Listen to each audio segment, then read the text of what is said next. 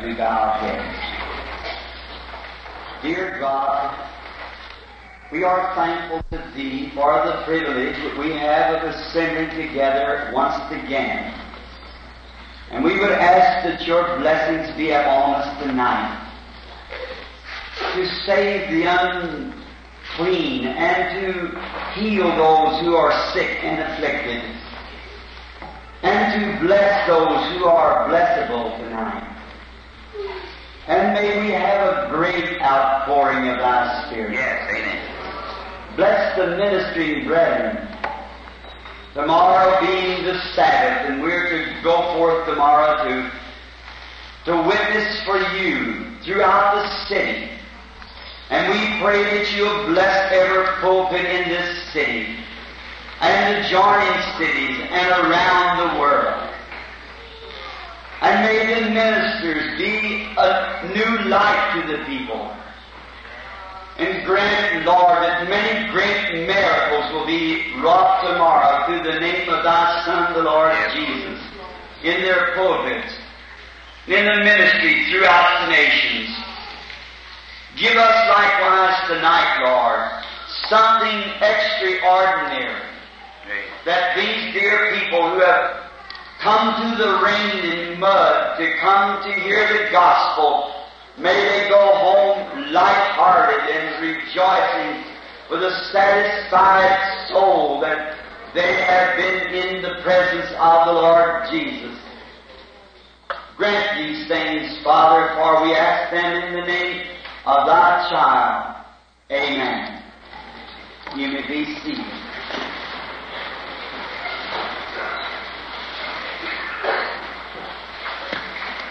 Some have said today that many called on the telephone telling of their experience of healing last night in the audience.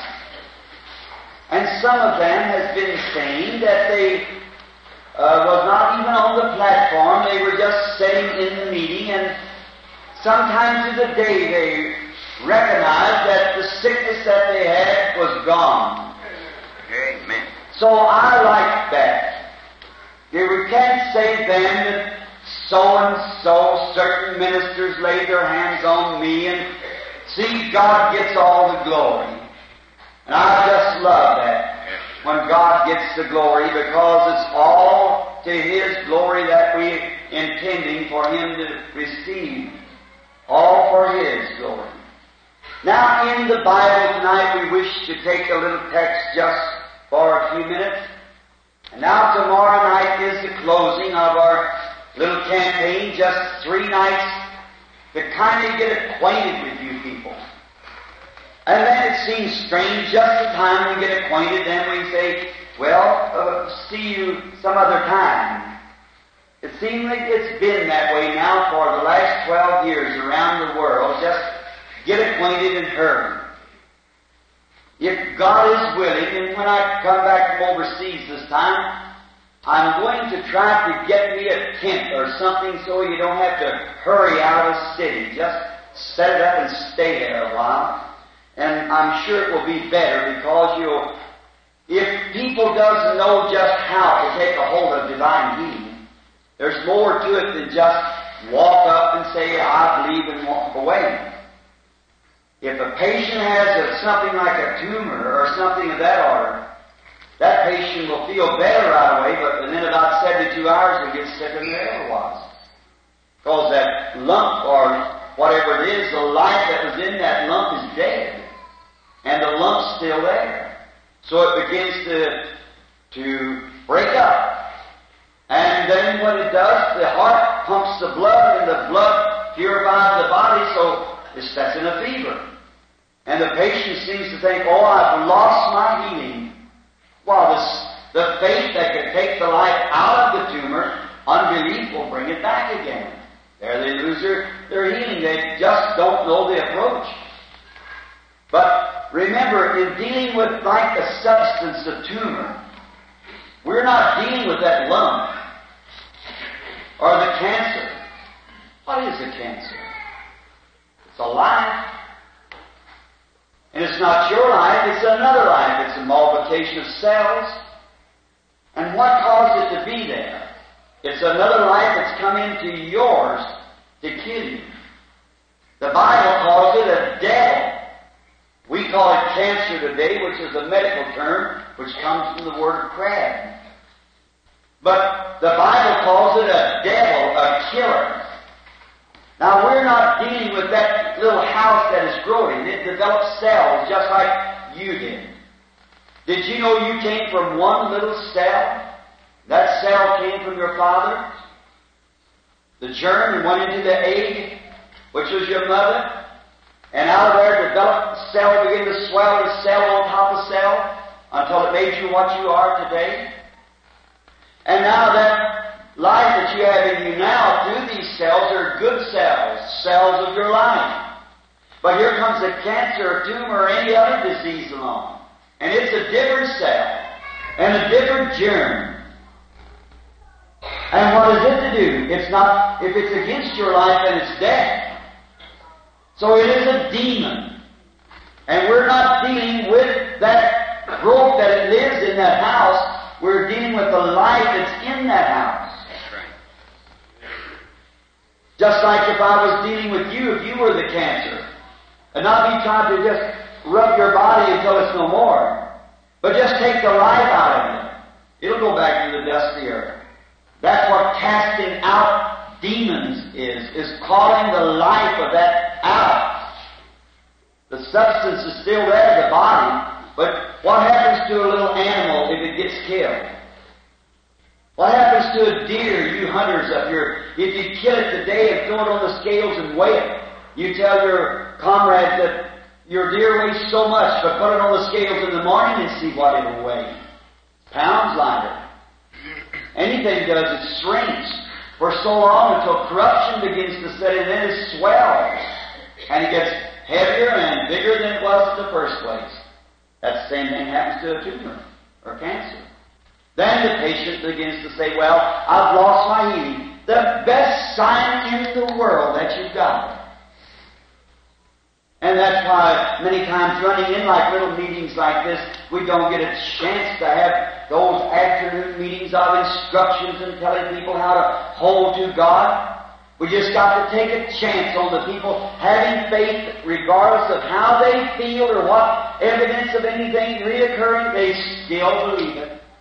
Stay right with it. That's the main thing. Now, I want to read some of God's blessed Word.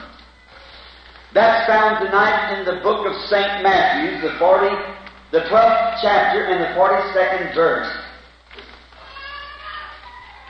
And the queen of the south shall rise up in the judgment with this generation and shall condemn it, for she came from the utmost parts of the earth to hear the wisdom of Solomon. And behold, a greater than Solomon is here. May the Lord bless His Word. Jesus, in the previous chapter, had just been upbraiding the cities because of their unbelief. You know, unbelief is one of the most hideous things that can strike a person. And there is only two faculties that can govern you. That's either faith or unbelief. You cannot be halfway between. There's no black blackbirds or drunk sober man, sinner saints. You're either a believer or not a believer. And the only sin that there is unbelief. You might be ever so religious and never tell a lie.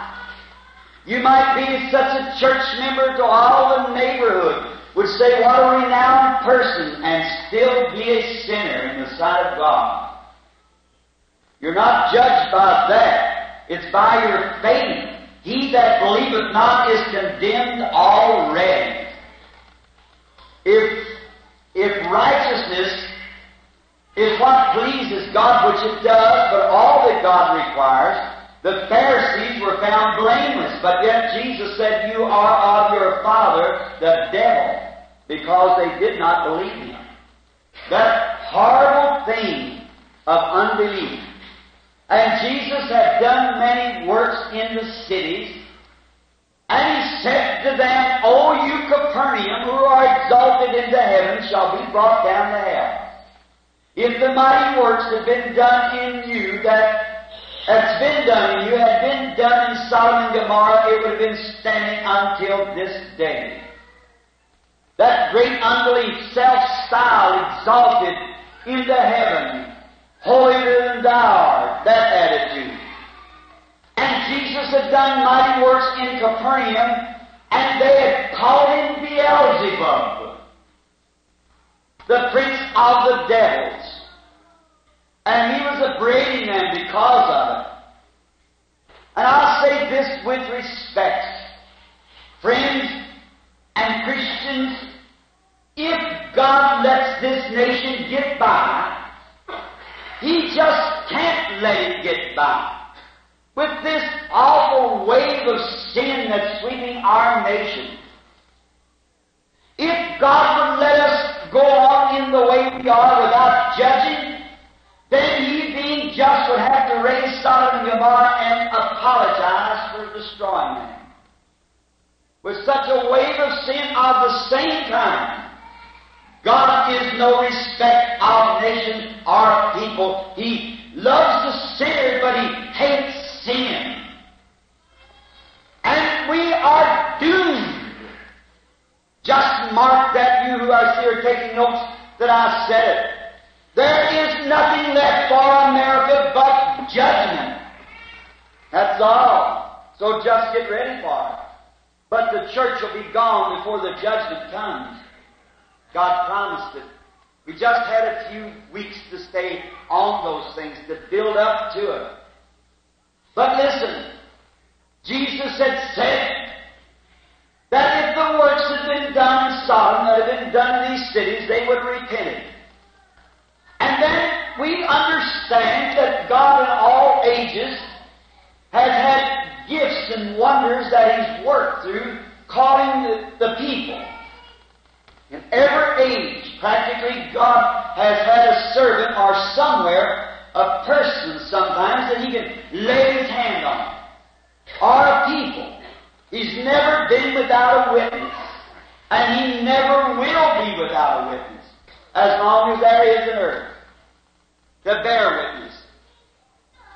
And He had been referring back to the days, He said in the previous reading, like as in the days of Jonah, the prophet. And He was concerned because they had called the spirit that was in him Beelzebub. That means he was a demon power. And if you will notice, because he had discerned their thoughts and know what they were thinking, they never called him Beelzebub to his face. They wasn't even gentlemen enough to do that. They thought in their heart. And Jesus said He perceived their thoughts. They thought He was Beelzebub. And they were all upset because He didn't agree with them in their theology. And some came to Him after all He had done and said, we would seek a sign from Thee. And He said, a weak and an adulterous generation will seek after a sign. And there will be no sign given this adulterous generation except the sign of Jonah. For if Jonah was in the belly of the whale for 3 days and nights, the Son of Man will lay in the heart of the earth for 3 days and nights.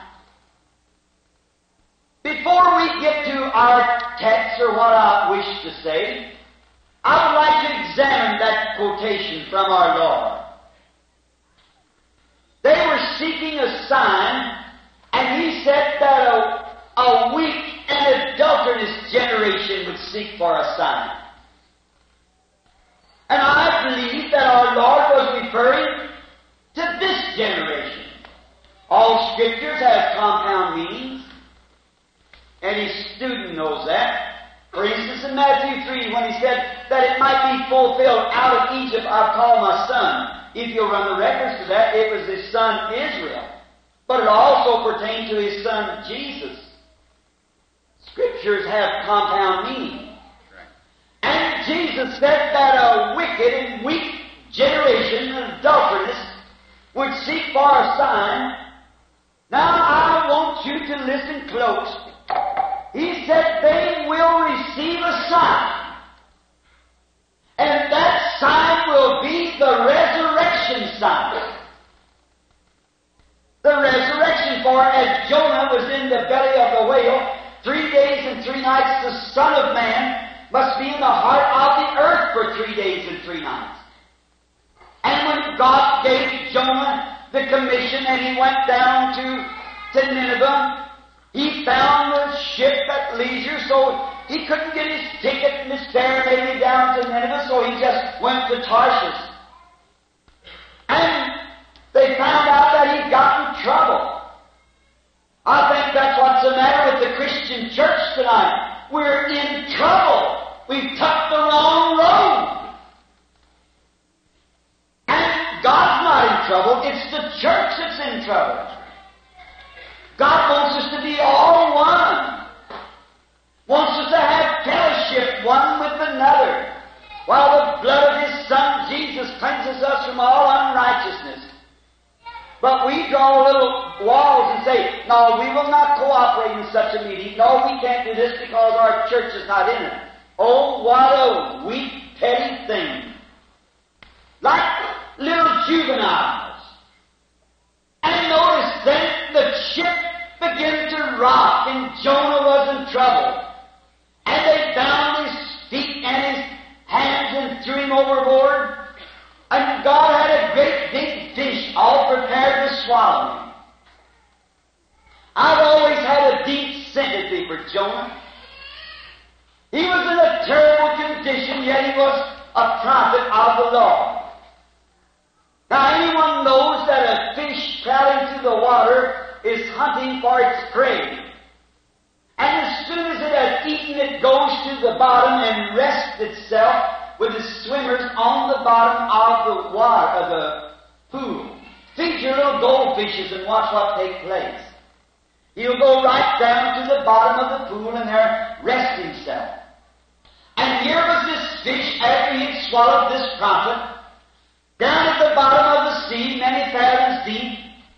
And let's just notice tonight, you people in the wheelchair, and you that's on crutches, maybe feel like that you can't be well. We have never come into any situation like Jonah was in. The first place he was backslidden. And he had his hands tied and his feet tied and he was in the whale's belly, way down in the bottom of the sea and a storm on the sea. If he looked this way, it was the whale's belly. If he looked backwards, it was the whale's belly. All around him was whale's belly. You talk about a good case of symptoms, Jonah had it. I don't think that any of us could have that kind of symptoms. But you know what he said? He knew God. Amen. And he said there are 9 vanities I won't even look at. That's right. For he knew that when Solomon dedicated the temple of God, that he prayed and said, Lord, if thy people be in trouble anywhere, and look towards this holy place and pray them here from heaven. And he had confidence under those symptoms to have confidence in the prayer of Solomon and believe that God heard the prayer of Solomon. And the whale packed him in his belly for 3 days and nights and delivered him right in the right place.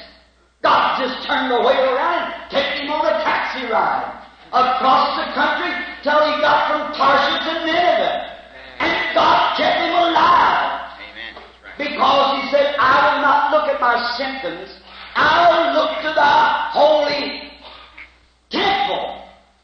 And if God did that under those symptoms and that circumstance,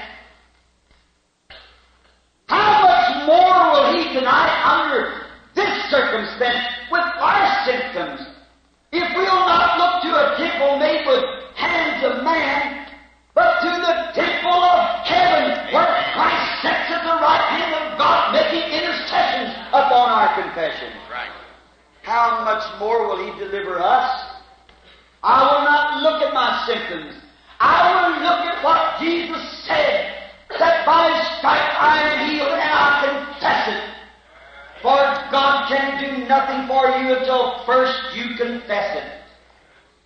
The Bible in Hebrews 3 said He is the high priest of our confession. Now, the King James has profess, but profess and confess is the same thing. He can do nothing till first you confess that He's did it and accept it as your own personal property.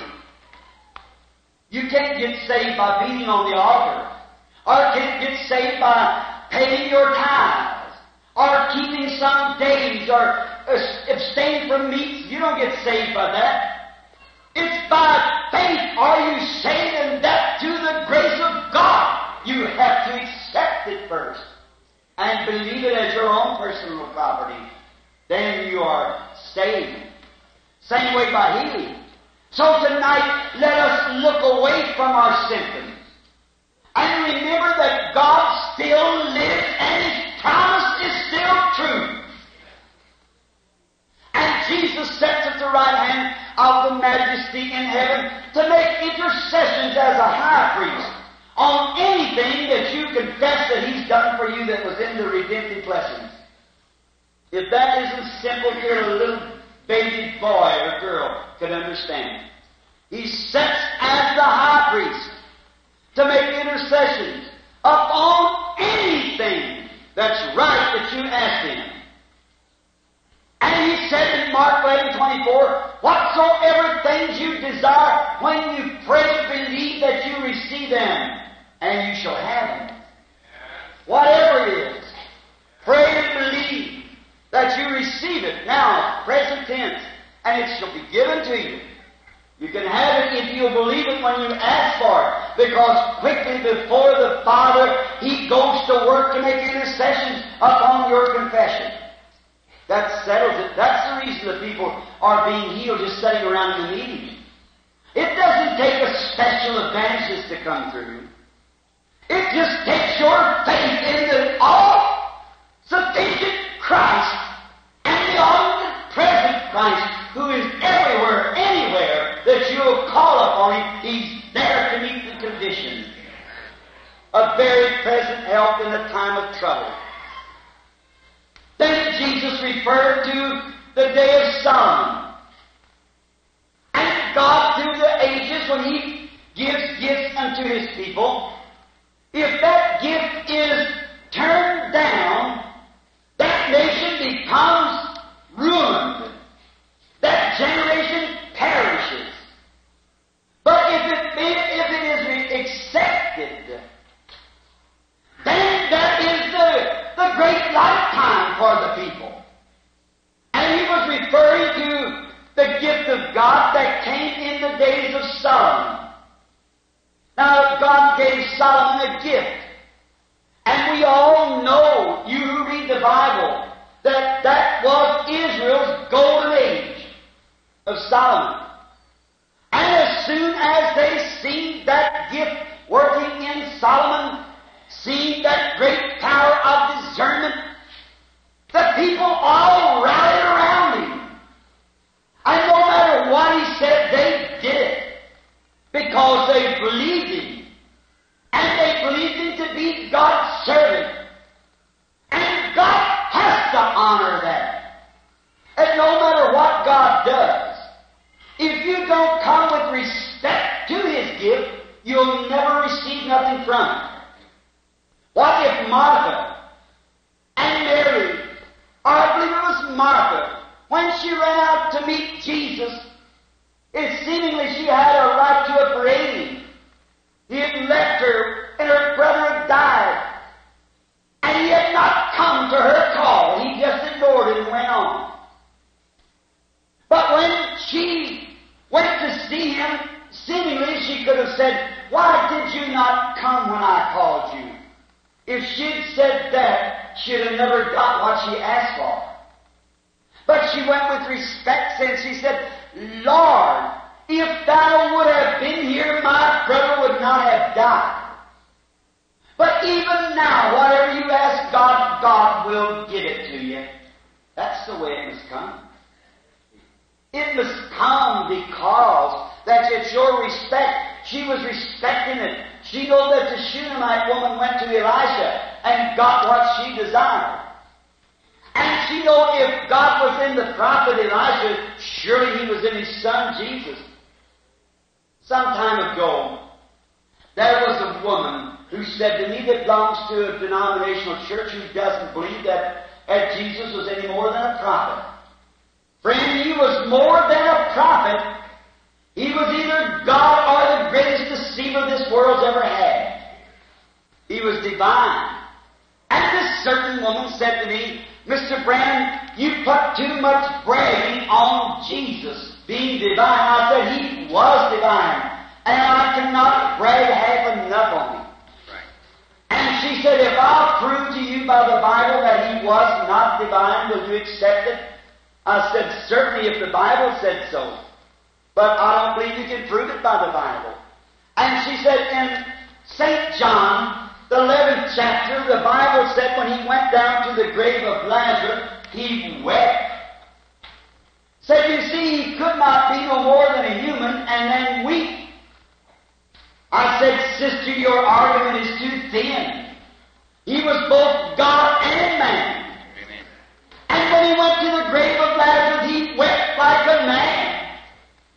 But when he stood and pulled his little frame together and said, 'Lazarus, come forth,' and a man that had been dead 4 days stood on his feet and lived again, that was more than a man. He was a man when he come down off the mountain, was hungry, looking for something to eat on that tree. It was a man when he was hungry. But it was more than a man when he'd taken 5 biscuits and 2 pieces of fish and fed 5,000. That was more than a man.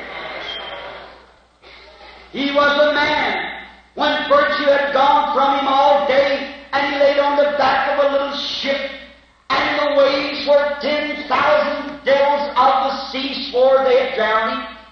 And he being asleep and tired, he was a man. But when he put his foot on the brail of the boat, looked up and said, "Peace, be still," and the winds and the waves obeyed him, that was more than a man. He was a man when he cried at Calvary for mercy. But he proved that he was God when he broke the seals and raised from the tomb and declared himself to be the resurrection. He was God made manifest in the flesh. God in him. And that Martha, she respected that and believed it. And in the days of his flesh on earth, many respected it, received his reward. But he was telling these people of other great people who came on the earth and how they respected it and what they got, and those who turned it down, what they got. And now in the days of Solomon, God had given him this gift, and all the church was rallying around him.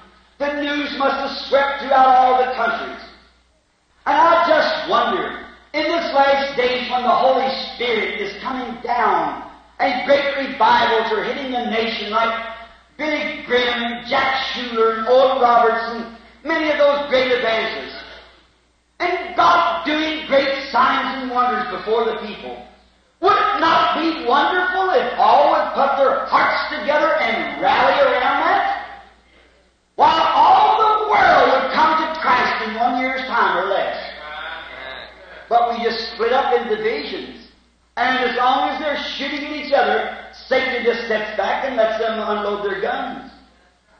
So if we can get together and put our hearts together, our efforts together, and our prayers together, we'll get somewhere. So they respected that great gift of Solomon that God had given Solomon. And here he was in the temple doing things, and the people, all the passersby must have thought, oh, this is a great thing. And everybody, no one talking against it, everybody for it. They said, our brother Solomon, God has given him a great gift, and oh, you should come and see it, to all the people who came by. And the news spread everywhere. And way down into the south, in the land of Sheba, a little queen down there, a little pagan queen. Everybody seemingly come by her place would say, you should see the great things that's going on in Israel. Great mighty wonders are being done by a gifted man from their God, one by the name of Solomon. Oh, his wisdom is unmatched. His discernment is perfect. Never case fails. He's just perfect on it. You know, faith cometh by hearing. Hearing the Word of God. And you know, the Bible said that we are the salt of the earth. And if the salt is still got its Savior in it, in contact, it is a Savior. But if the salt has lost its strength, if our testimonies are so irregular, one day we're up, the next day we're down, this way we're bleeding, the next day we're not, how can the sinner man find anything from us? See, we must take our stand for God and never remain until death sets us free. And this little queen hearing this, she said, oh, I wonder if that really is true. So finally she made up in her mind that she'd go and see for herself. I like that. Just don't take somebody else's word about it. Come find out for yourself. Like Nathaniel did last evening in our message. So as the enthusiasm began to draw her closer, the time come when she said that she was going. Now remember, she had a lot of opposition against her. She was a pagan. And what do you think the bishop of her pagan church would say? If she told him that she was going up into another country to hear another preacher, what do you think taking place? Now, she had all of that to confront.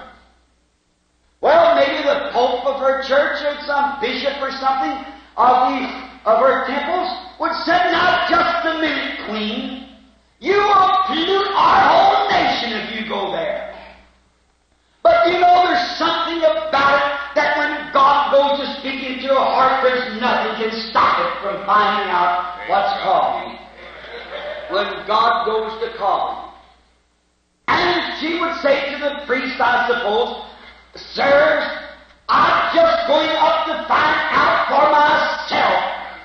Here we are here worshiping an old bunch of dead creeds that's been handed down to us, and we see nothing else but some theology and some writing on some tablets or something. But they tell me that their God is real and manifests himself right out before the public. I like that kind of a God. Not a God of history, a God that's present tense. A God that's the same yesterday, today, and forever. What he was yesterday, he is the same today. In every way. And she said, I want to go find out. Well, if you go, we'll excommunicate you.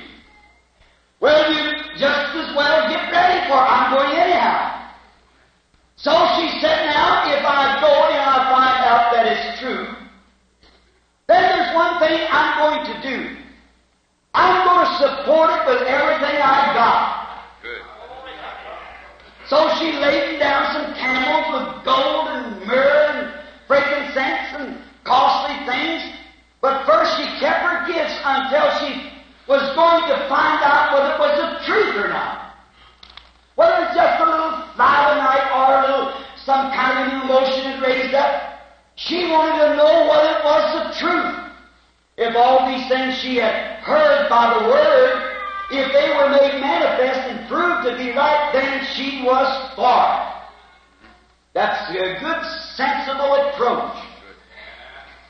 If the Word says so, or something promised, and that promise is kept, then there's nothing to say, but you must be or be turned aside, alienated. Notice, and she laden her camels and got everything ready to go. And now remember, she had a long journey before her. She just didn't have to come from across the city. She had to travel about 3 months over a burning desert. Measure the distance from Palestine down there. And she didn't have an air-conditioned Cadillac either, or some great air-conditioned coach to come in.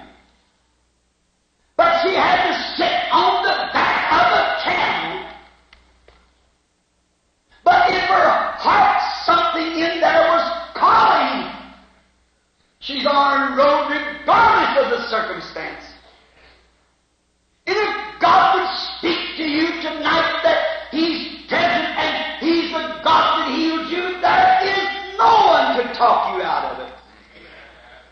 And if He whispers to the sinner that you are saved and I am your Savior, there's not enough doctors of theology in the country to explain it away from you. You know it. Every believer has a sacred sand or a backside of the desert where he can put his finger, there I met God. If it's just theology, they can explain it away from you. But they can't when you've had that experience of meeting God and your life has changed. So something had happened to her. The deep was calling to the deep. And if the deep calls to the deep, there's got to be a deep to respond to it. As David said, at the mouth of thy waterspouts, the noise of thy waterspouts, rather. If there's a deep in your calling, there's got to be a deep to respond to it. Before there was a fin on a fish's back, there had to be a water first for him to swim in to use that fin, or he wouldn't have had no fin. Before there was a tree to grow in the earth, there had to be an earth first to grow in, or there had been no tree. Which was first, a sinner or a Savior? Which was first, a sickness or a healer? Blessed be His holy name. He was first. Amen. There was a Savior to express Himself, and that's why He lets it happen. Yes, sir. To magnify Himself to His subjects, to let them know that He is. Notice, here some time ago I read a piece in the paper where a little boy beat the racers off of a pencil at school. And the teacher sent word to his mama and told her about it. And one day, to the mother's surprise, the little lad was out on the back porch eating the pedal off of a bicycle. So she got an alarm. And she got the little lad and took him down to the clinic. And the doctors gave him an examination. They come to find out that his little system needed sulfur. Now, sulfur is found in rubber. Now, you see, before there could be a crave for sulfur, there had to be a sulfur to respond to that crave, or he'd never had a crave. Amen. That's right. And you are here tonight because you believe there is a God that can heal. And before there is a creation, there has to be a creator to create that creation. And the very reason that you're here is a sign that there is a fountain open somewhere. Yes, sir. Amen. Or you never had the desire to come. Something is pulling. It's a Creator God trying to bring you into the presence of His being, to let you recognize that it's His goodness and mercy to you. And it was the same God who spoke to the little queen, to let her know in the sincerity of her heart that He was God. And she had decided to go regardless of the cost. And she knows then she'd support it. That's the way, if it's right, support it. If it isn't, have nothing to do with it. So she laden some camels, and another thing she had to confront. With all that wealth, she had to cross the desert. Now just think of 3 months on the desert, and some people in Hartford won't come across the street to see the same. Oh, it's too rainy. Or my church is not cooperating. What will it be in the day of judgment when that little queen stands with you? That's right. What will it be when Solomon stands? And when Jonah stands? And all Nineveh who repented at his preaching? If you understand a little history, the god of Nineveh was a whale. And when the whale brought the prophet out before the fishermen and spit him out on the bank, a miracle. Now things are providential. It was God's will that Jonah went on there like that. He had to show a miracle. And that's what he's doing now, showing a miracle. The resurrection of his son after 1900 years, he remains the same. And the wicked and governous generation still. What will they be in the day of the judgment when those of Nineveh who didn't know right and left hand repented at the preaching of Jonah? How much greater is it now? And the little queen, she started off. Now another thing, she had all that wealth, and the children of Ishmael were on the desert, and they were robbers. What a setup! Well, they'd take that great group of fleet-footed riders with their spears and riding on her little caravan there and murder them and have all that wealth to themselves. She had that to confront. Now, you don't have that to confront to come across the street or around the city or for some nearby place. You don't take it 3 months through a hot, burning desert sitting on the back of a camel.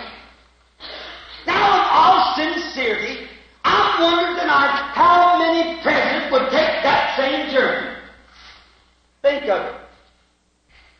But she did it being a pagan and hearing that there was a living God who had presented a gift to the earth. She'd come to see the gift of God working through a man. And she took off on her journey, leaving her friends, her priests, her everything behind, because God was tugging at her heart. No wonder Jesus said, no man can come to me except my Father draws him. All of Hartford won't be saved. There'll be millions of church members throughout the world will just perish with the world. Now remember that God has elected that some are going to be saved, and there's not enough power in hell to keep them from coming to Jesus. And God will manifest Himself just the same. He's manifested Himself. The whole world has a chance, but they won't receive it. Jesus said so. Straight is the gate that leads to life, broad is the way to destruction, and many there be going, and few there will be that will be saved. As it was in the days of Noah and in the days of Lot, so will it be in the coming of the Son, and there's nothing can break that. That's said, and it's God, and it's His Word just as eternal as He is. Now, here she comes. And she didn't come now say, I'm going over and sit 10 minutes. And if I don't like the way that preacher Solomon preaches, I'm going to get up and get out. If he says anything contrary to our theology, I'm going to leave. I just won't stand and listen to it. That would be the 1958 version of it. I'll see if he says anything contrary to our creeds. She didn't say that. I can't go but one night because we got to have a card party, and we got to set up on this night to see, what is that television, We Love Susie, or something like that. Could you imagine hungry-hearted people staying to watch such Tommy Rod as that and Arthur Godfrey and Elvis Presley and calling themselves Christians and listen to such nonsense as that? It shows what's in their heart. The Bible said if you love the world or the things of the world, the love of God's not even in you. No sheep come not to stay just an hour or to one night service. She made her camp and stayed there till she was convinced. I like that. She come to stay till it was over. She just brought her maidens and all, and she just pitched camp and stayed there. I can see her out in the courts, and they said, when's the next meeting going to be? It's just ended tonight, Queen. But Solomon, or is he a saint? No, he's just a man. Is he holy? No, he's a holy God dealing with him. Well, I'd like to see who he is. Just go over to the meeting in the morning. You'll see him. Now you see the little queen get herself a seat and sit down, and Solomon came out. And all the people around were talking, oh, it's a small thing. You should see our God working through our brother. Wouldn't that be wonderful to have a church like that? Wouldn't that be wonderful to have even our nation working together in harmony and knowing our God still lives, reigns just the same as he ever was, doing the same things? The nations from everywhere would flow in here. And that's the reason we got communism. I feel sorry for them. It's because of the weakness of the churches in Russia what made communism hatch out. Sitting right in this building tonight, I believe.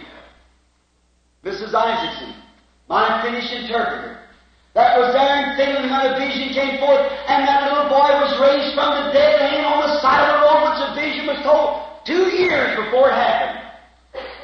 And that night when 25,000 in the mess hall, and then turn that 25,000 out, let me speak to another 25,000. When I was going down the street, there stood Russian soldiers. And when I passed by, little Finnish soldiers trying to protect me from the crowd to get to the mess hall, they stood with the Russian salute with tears running down their cheeks. And they said, we will receive a God like that. Sure, a God of power. But their creeds is no more than our creeds. And I've seen with my own eyes Russian soldiers put their arms around Finnish soldiers and pat one another on the back and kiss on the side of the neck and call each other brother. And any power that will make a Russian and Finn hug one another will settle wars forever. That is the question. Christ is the answer. You'll never do it by passing tracts or teaching theology. It'll be the power of His resurrection that'll prove to them that Christ still lives. She came to watch. I can imagine just before the service began, the nervousness of the little queen. She began to wonder, now, I don't care what happens, I'm going to stay for several days. I'm going to stay till I find out whether it's real or not. I will not draw my conception maybe the first time. There may be something that happened this morning that I might not just understand. But I'll come back again. I'll stay till the service is over. I'll watch everything. And when the cases was brought before Solomon, and the Spirit of God was there to discern that case, that little woman watched. She waited. And when she had been fully convinced, she stood up one morning. And she said, all that I heard was the truth. And more than I heard was the truth. For I have seen more than what anybody ever testified about. And Jesus said, she'll rise in the day of the judgment and condemn this generation of priests and church-going people. And if Jesus said that about her in that generation, how much more today will that queen rise in the generation that we're living in and condemn this church-going bunch of people who would laugh and call the Spirit of God a mental telepathy or something. Oh, how critical hours we're living in. And now I want you to remember, Jesus promised that the weak and adulterous generation would receive one sign, and that would be the sign of the resurrection. The Bible says that. And what is the resurrection of Jesus Christ? To declare Him to be the same yesterday, today, and forever. To do the same thing that He did. Or to be called the same thing that He was. The Spirit of God being an unclean thing, which would condemn the generation of unbelievers and save the generation that believe. The ones who laughed at Noah's rain coming. The rain drowned the wicked world and saved Noah. The same Spirit today that the world's calling fanaticism and some kind of a devil name has been tacked on to the church, saying they're a bunch of illiterate, holy rollers. I've sailed the 7 seas and traveled every nation on the earth nearly, and I've never seen a holy roller. There's no such a thing. It's a name that the devil tacked on to the church of the living God. Only a scarecrow. Where do you put a scarecrow? On the sour apple tree? Let the birds have that. But the scarecrow is around the good tree that's valuable. That's true. And God has a tree that's valuable. That's His resurrected Son, who stands in our midst tonight in the power of the Holy Spirit to do and perform that which He did when He was here on earth. That's His word, His promise. What are we going to do when we come? Will we stand and take our place as believers? If He will perform as He did. If He will show to us, as I said last evening, the same sign that He proved to them that He was Messiah.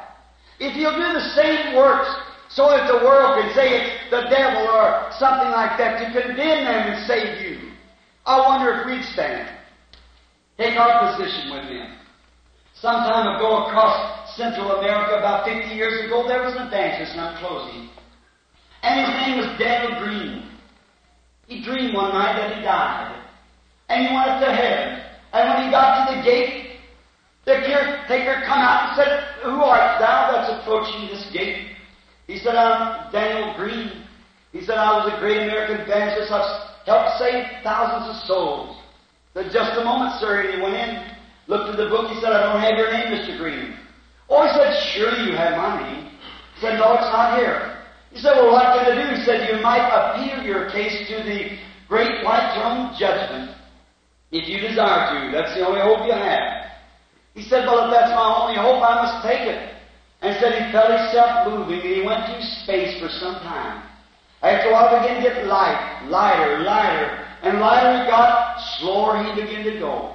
And finally, he come to a standstill.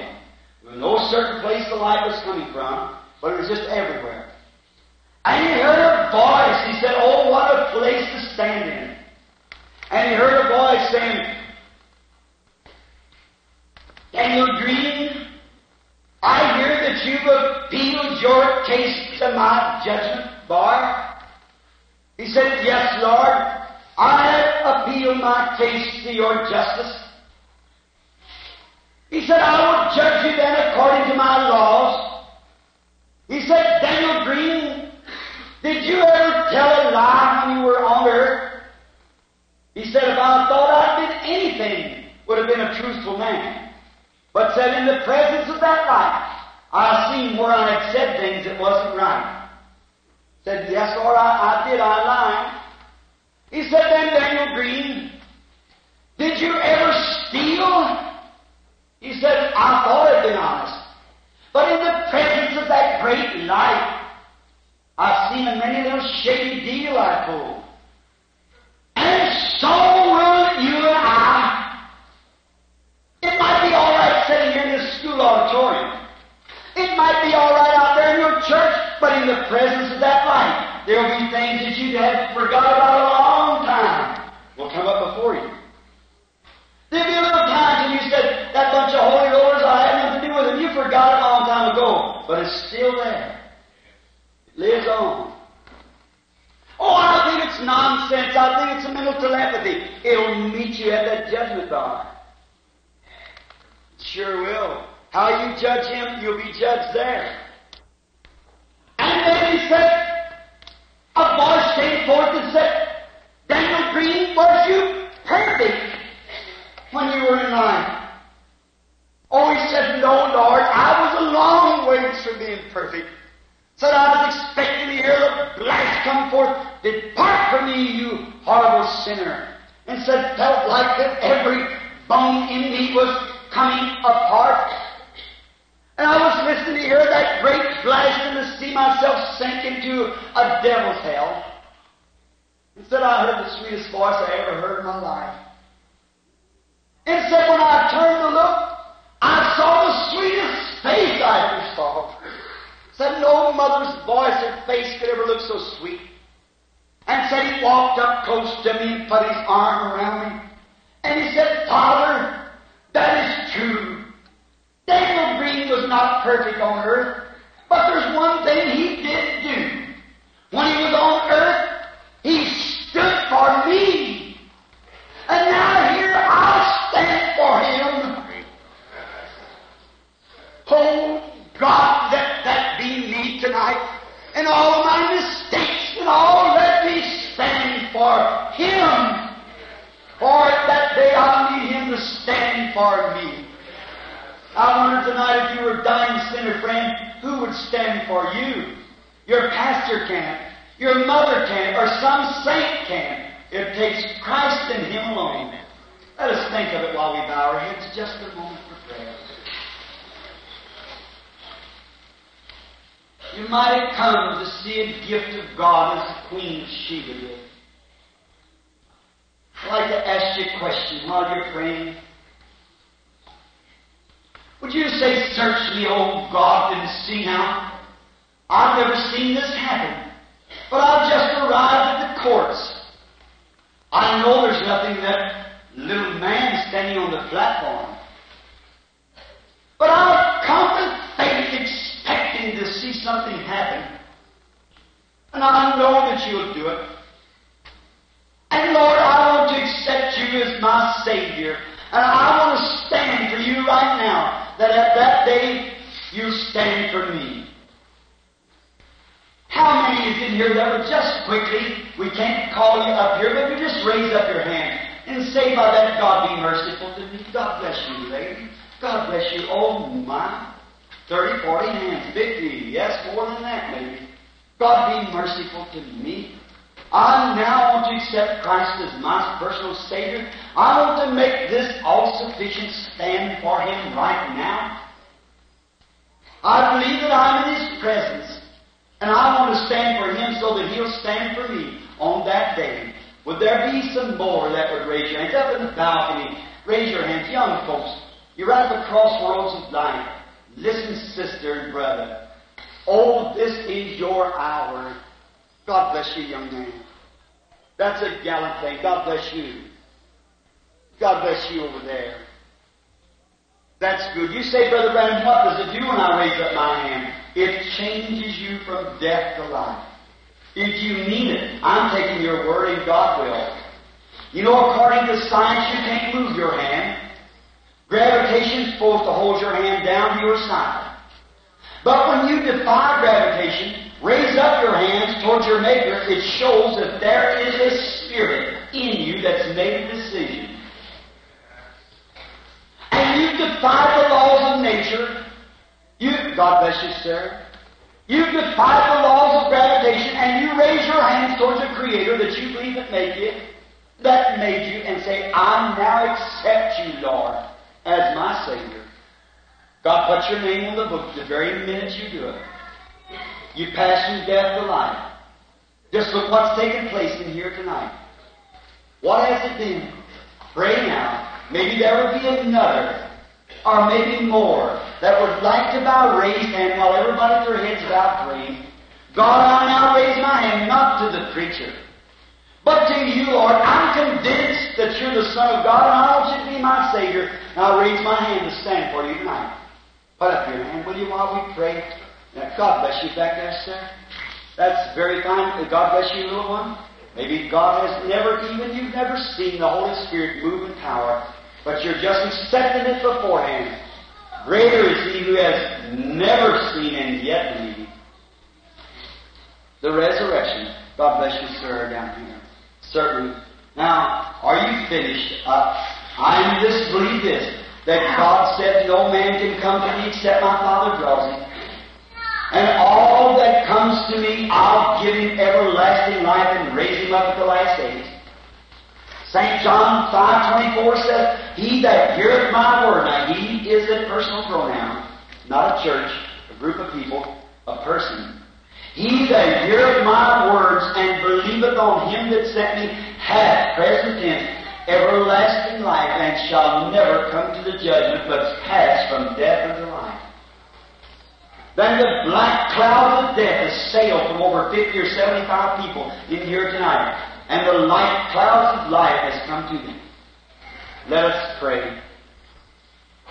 Oh, blessed God, my heart is thrilled to see the little congregation of people, merely a handful, gathered out here tonight, and many of them who, just hearing the Word, makes their stand.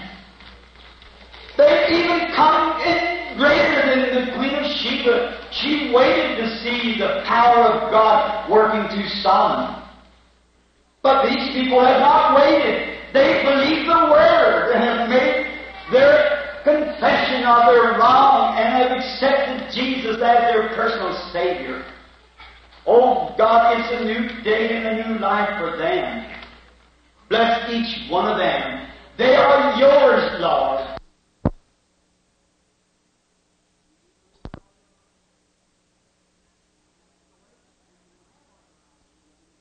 Draw them through the preaching of the message.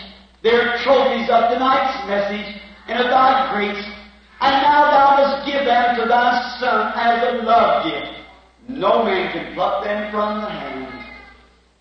Someday, if I never shake those hands that raised tonight, I believe when life is all over and the great table is set at the wedding supper and the tears are running down our cheeks for joy that the King shall come out and wipe all tears from our eyes and say, children, don't cry no more, it's all over.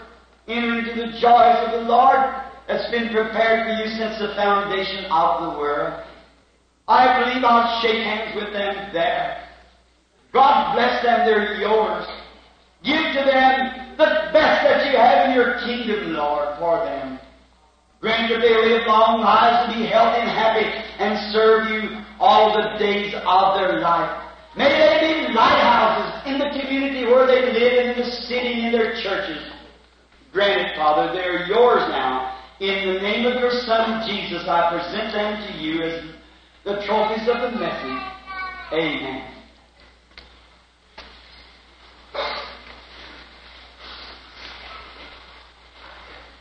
Oh, there's something about the gospel that just scours you out. Do you feel that way about it?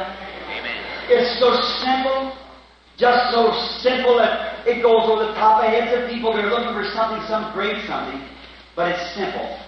Now we're going to call the prayer line and pray for the sick. And believe that God will heal the sick and afflicted that's in the building tonight. Now, I wish you would just remain as quietly as you can now. And how many in here feel real good in your soul? Just raise your hands. Oh, that's just fine. God bless you, my dear friends. Now, I want to ask you something. The Lord Jesus, when He was here on earth, and He promised in our message tonight that this generation that we're now living would see the sign of the resurrection. That would be the only sign that was given to the generation. Would be the sign of the resurrection. The Scripture teaches that Jesus remains the same yesterday, today, and forever. Hebrews 13:8. How many's here for your first time? You wasn't here last night. Let's see your hands all over the building. Well, it's a good thing that the crowd here last night didn't come back. 2/3 of them are newcomers. Now, last night I was speaking on, I suppose Dr. Bale has tonight, give you an explanation of how that Jesus claimed not to do any works himself, but it was through vision that he seen that his Father showed him what to do. Do you believe that? St. John 5:19, Jesus said the Son can do nothing in himself, but what he sees the Father doing, that doeth the Son likewise. If you notice, we passed through a place where there's a great multitude, maybe several thousand people. Historians tell us that they laid at this pool of Bethesda, and when the angels troubled the water, they would stab one another, trying to get in first, to test their faith against the angel. And remember, the first one got healed, all the strength of the angel was gone for another season. They waited maybe for months. One man had been waiting for years. And Jesus passed through this same place, where a few days before a woman touched his garment, and he turned around. He said, "Who touched me?" And all of them denied it. And Jesus said, "But I got weak, virtue went from me." And he looked around over the audience until he found the person that touched him. He said, told her what her trouble was, that her faith had made her well. Now that was Jesus yesterday. The Bible said he's the same today, and a high priest that can be touched by the feeling of our infirmities. If that isn't true, then I would lay this book down and leave here. Because if it isn't the truth, I don't want nothing to do with it. But I found this, that every word is the truth.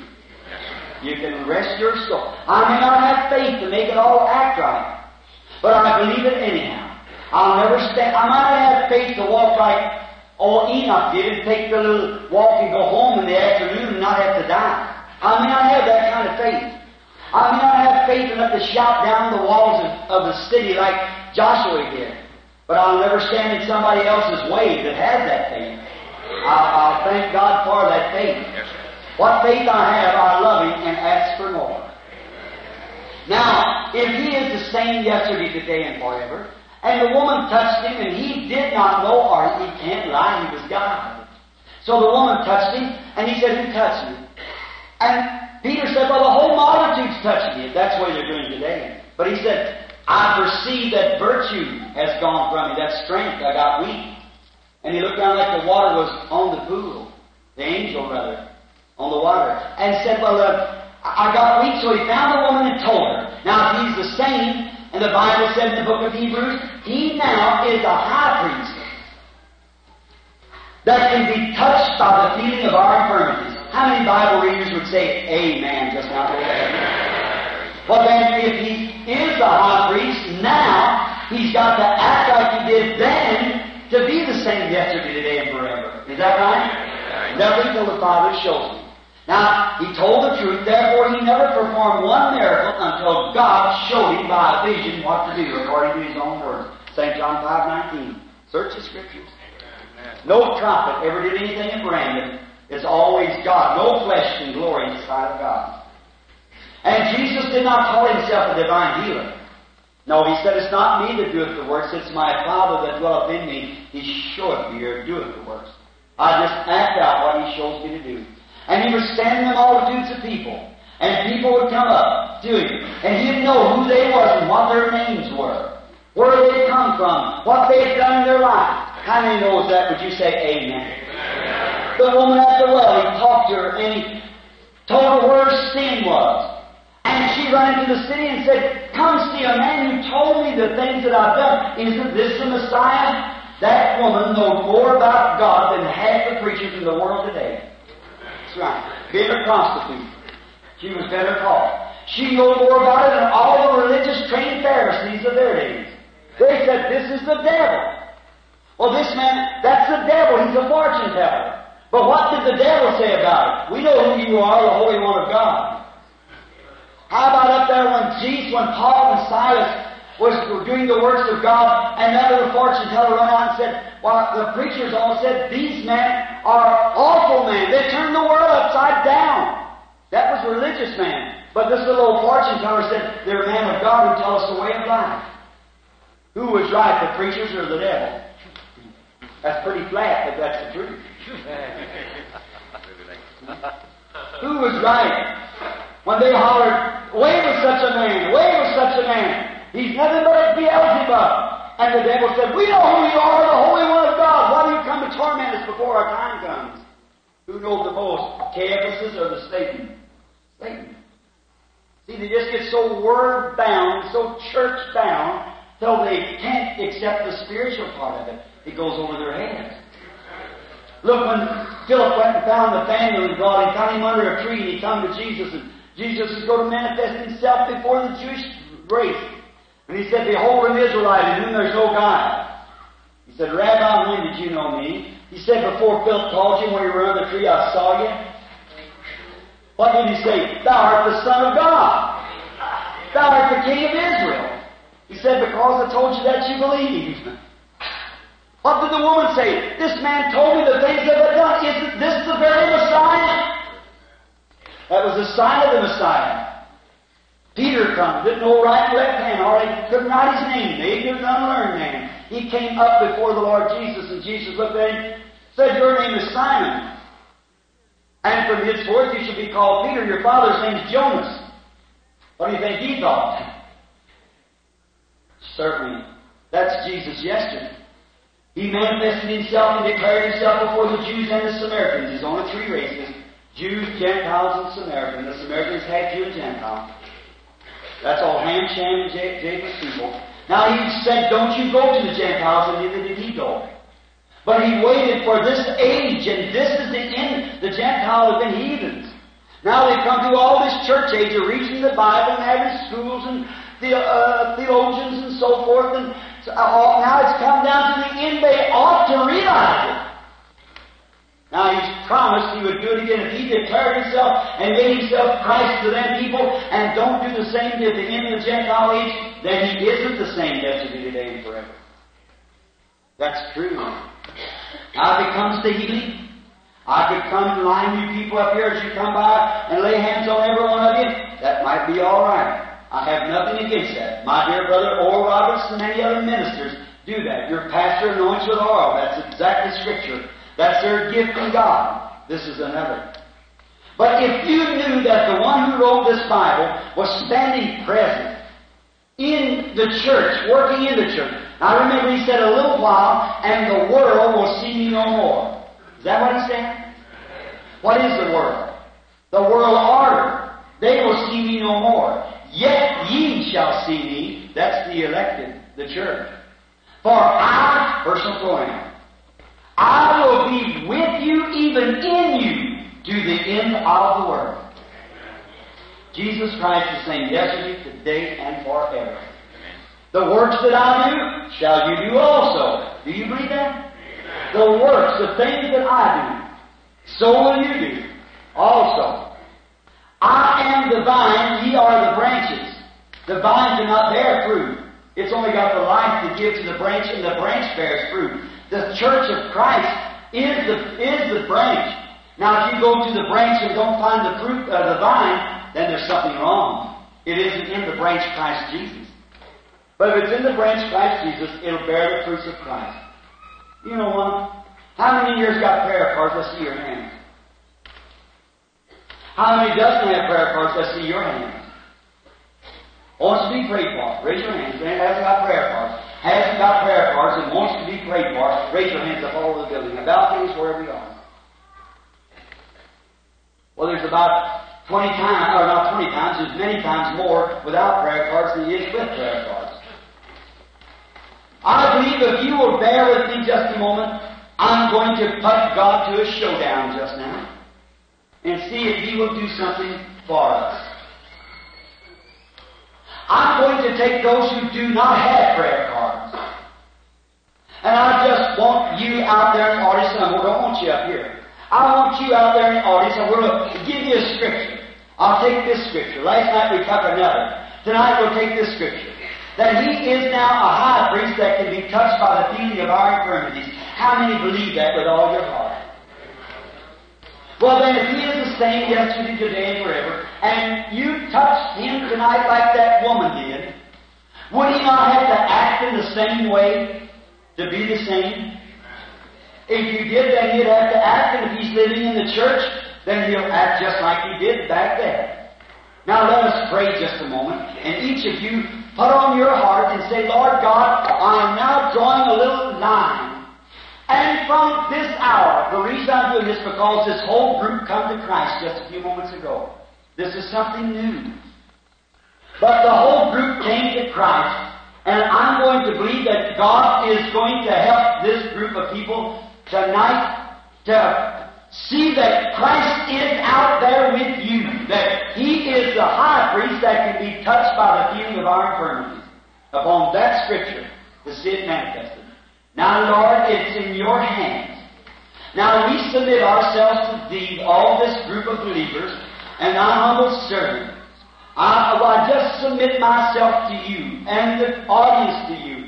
These souls raised their hand and said they believed before they had even seen anything take place.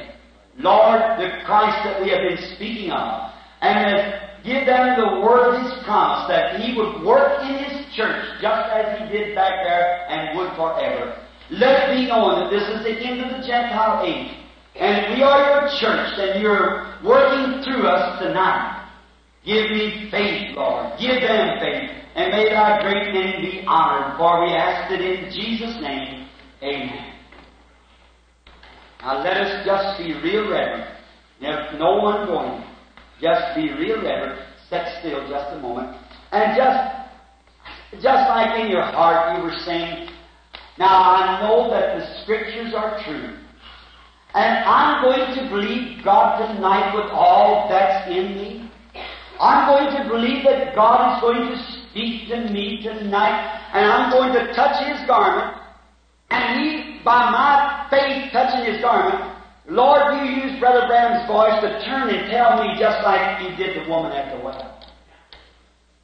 Just like that Christ did in His time here on earth, and I believe then that You're working through me and through Brother Branham.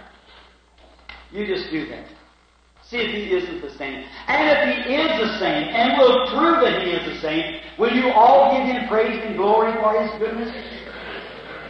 Now just be reverent and pray.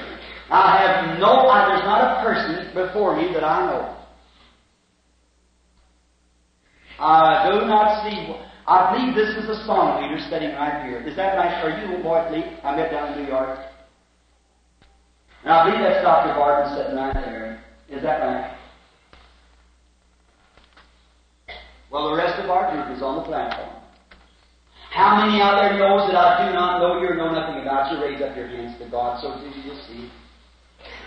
All right?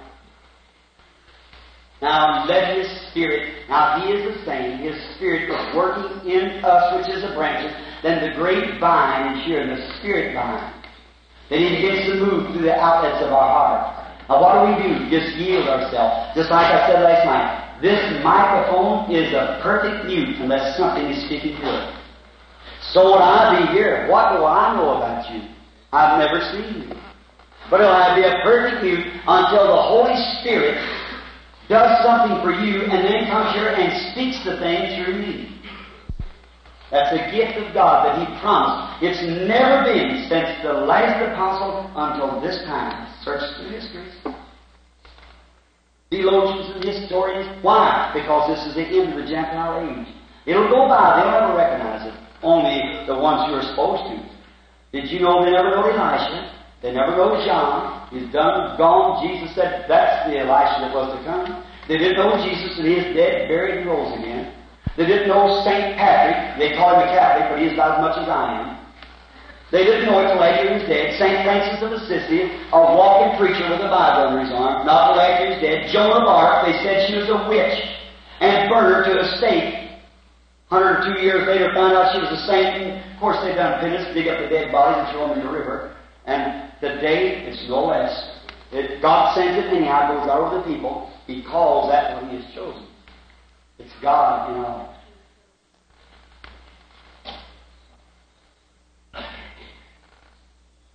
I'm just waiting. I am perfectly helpless. God may not do it, but let us believe that He will. Because I don't know, this is something new. May He grant it. I just have to watch. We haven't the pictures. I don't think you would, Jim. None of the pictures is hanging here in Washington, D.C. by the FBI, the only supernatural being that was ever photographed in all the world. The pillar of fire that led the children of Israel. How many's ever seen the picture? Let's see your hands. All over the building's ever seen that picture. Some of you. We'll have it soon, but not now. We're completely out. It's not mine. It belongs to the American Photographer Association, the Douglas Studios in Houston. They took it down there that night. We stood right there before 30,000 people. It comes out of the meeting. Just leave with all your heart.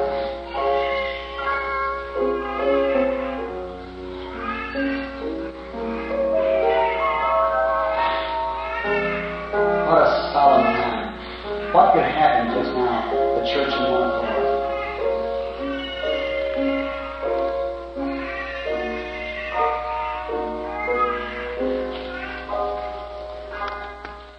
Now just a moment.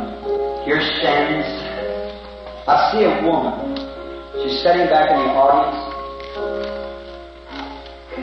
She's looking at me now. She's wearing glasses, got a little feather on the side of her hat. Are you praying for something, sister?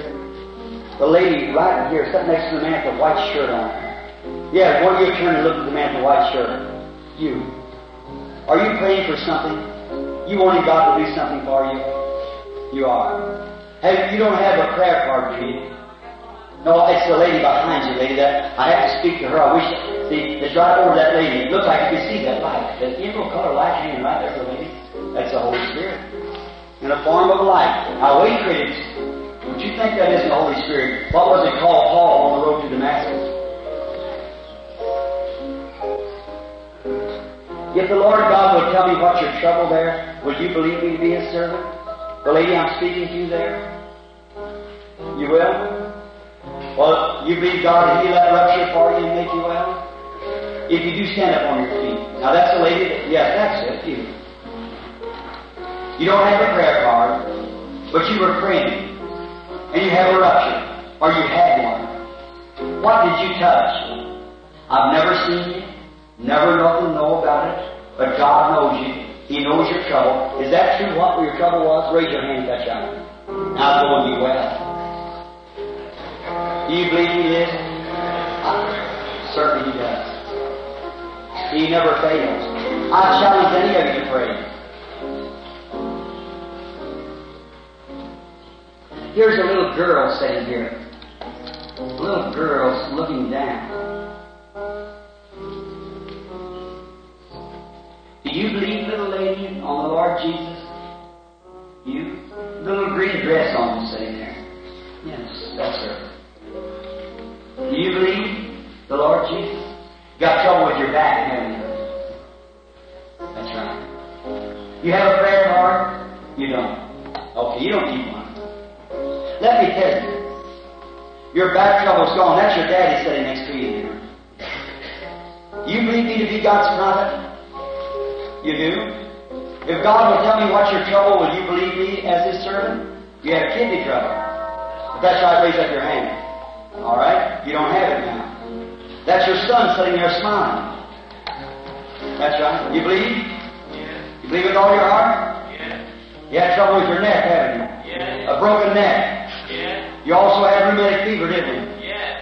You don't have it now. Praise the Lord. How do you believe the Lord Jesus? Amen. Just have faith and believe. I do not know the people. Anybody's been called. If I didn't know you, raise your hands up. The people that's been called, the Holy Spirit's called. Raise up your hands if I'm strangers to you. Everyone was talked to. Raise up your hands. Now, have faith. Don't doubt. Believe God. If thou canst believe. Here sits a lady with her head bowed down. Gray-headed. Do you believe me to be God's servant, lady? Sitting there praying. She's still in prayer. You have need of anything from God? You have a strange feeling around you now, a real sweet, humble feeling. Is that right? Raise up your hand. All right? That's the Holy Spirit. I don't know you. If that's right, raise your hand way up high.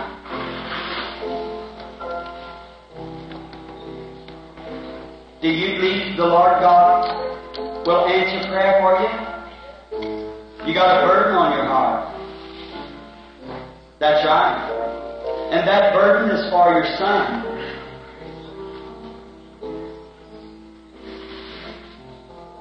He has cerebral palsy. That is true. Do you believe with all your heart?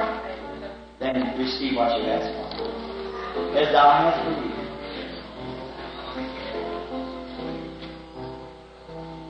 Dr. Barton, Was you talking to the woman something? Oh, she's sick? All right, lady, look at me. All right, look up here. If thou canst believe, all things are possible. She's in prayer for somebody else.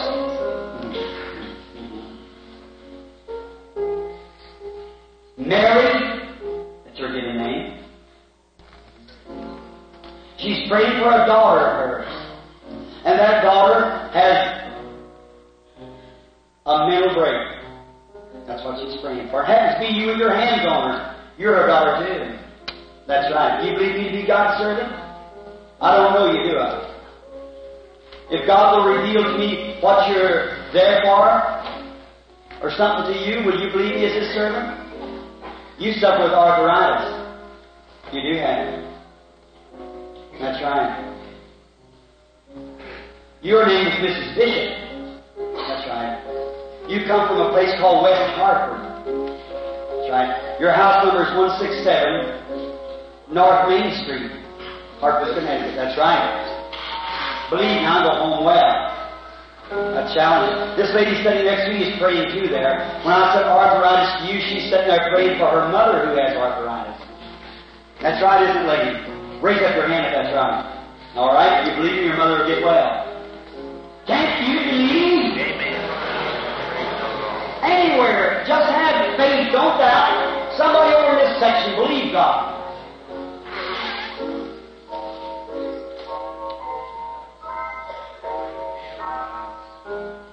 Here, look here, there's a light. See there, the Holy Spirit. You said, you see that Brother Branham? Only thing I can say, I see the light that science put on a paper. He said, psychology, the camera won't take it. It's hanging over a man right there. He's got some guy with a little reddish looking sweater on. He's praying for some loved one. And that loved one is a woman. And it's his sister. And she's in a mental institution. That's right. I'm a stranger to you, am I? I am. All right? You believe with all your heart. By the way, that's your wife sitting there next to you. She's in trouble too. She has a tumor. And she also has gland trouble. Her name is Ruth Edwards. That's true. And you're from Brookfield, Massachusetts, both of you. That's thus saith the Lord. Go home, you're well now. If thou canst believe, if that isn't the Bible of Jesus Christ, His name yesterday, today, and forever, I don't know the Scriptures, or neither do you. How great thou art.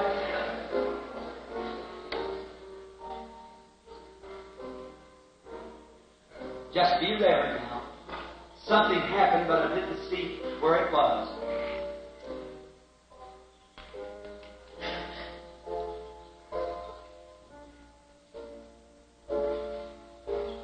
Do you believe Him with all your heart? All He is so real, friend. How many with all your heart believe that our Lord Jesus? Now you know that has to come through a supernatural power. I have no way of doing it. It's God, it's your own faith. You're doing it. That's you doing it. You're believing it. I could not say a thing unless you were touching His garment. Here a few weeks ago in Chicago, there was a colored lady sitting out. This is on record, authentic. And she was praying for a loved one down somewhere in Arkansas. And I said, you've got the cirrhosis of the liver, but you're praying for your sister that's a maniac in an institution in Little Rock, Arkansas. She said, that's true, sir. I said, she's in a padded cell. I said, that's right. But I said, she's delivered. For she's just now come to herself.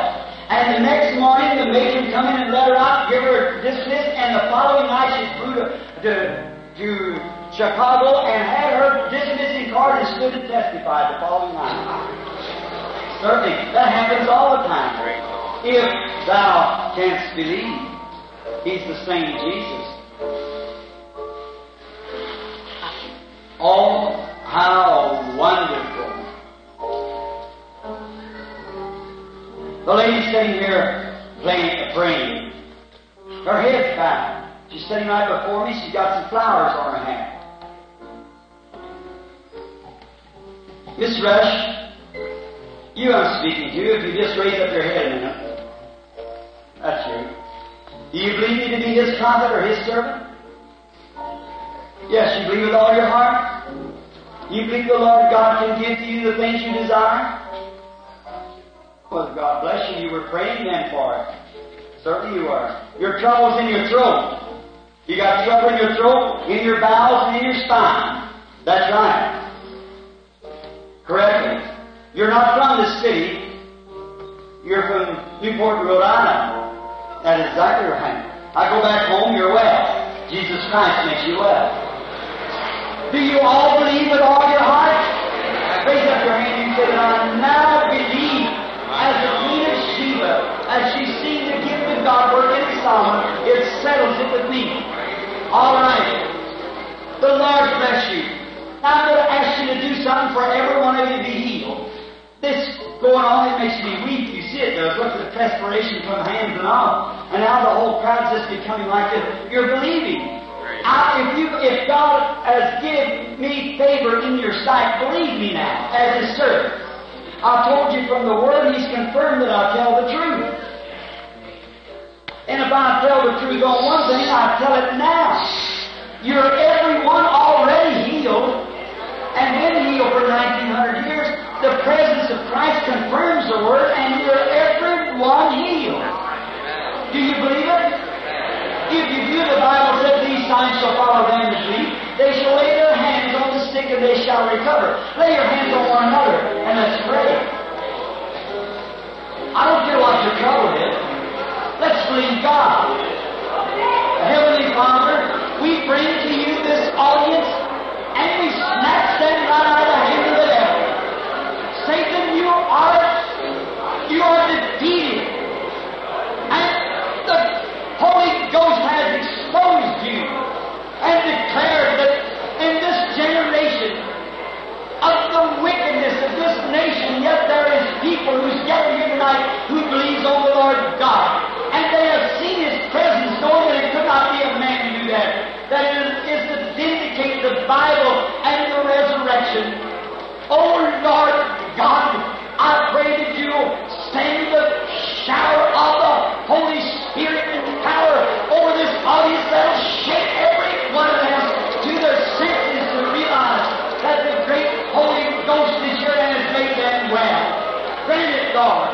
Satan, I defeat you through the blood of the Lord Jesus and His vicarious suffering at Calvary. You are defeated, Satan. Come out in the name of the Lord God and the Lord Jesus Christ.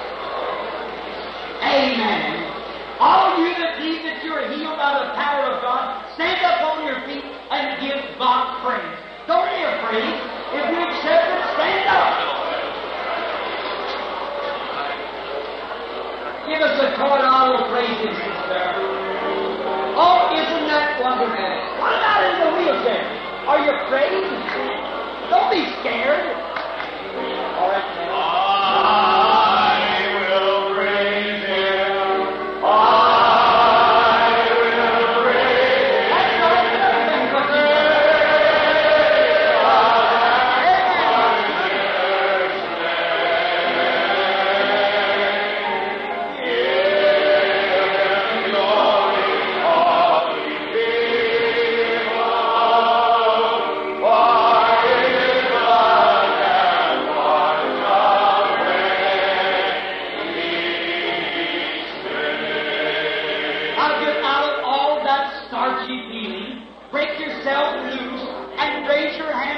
great Creator who stands present to judge it and sing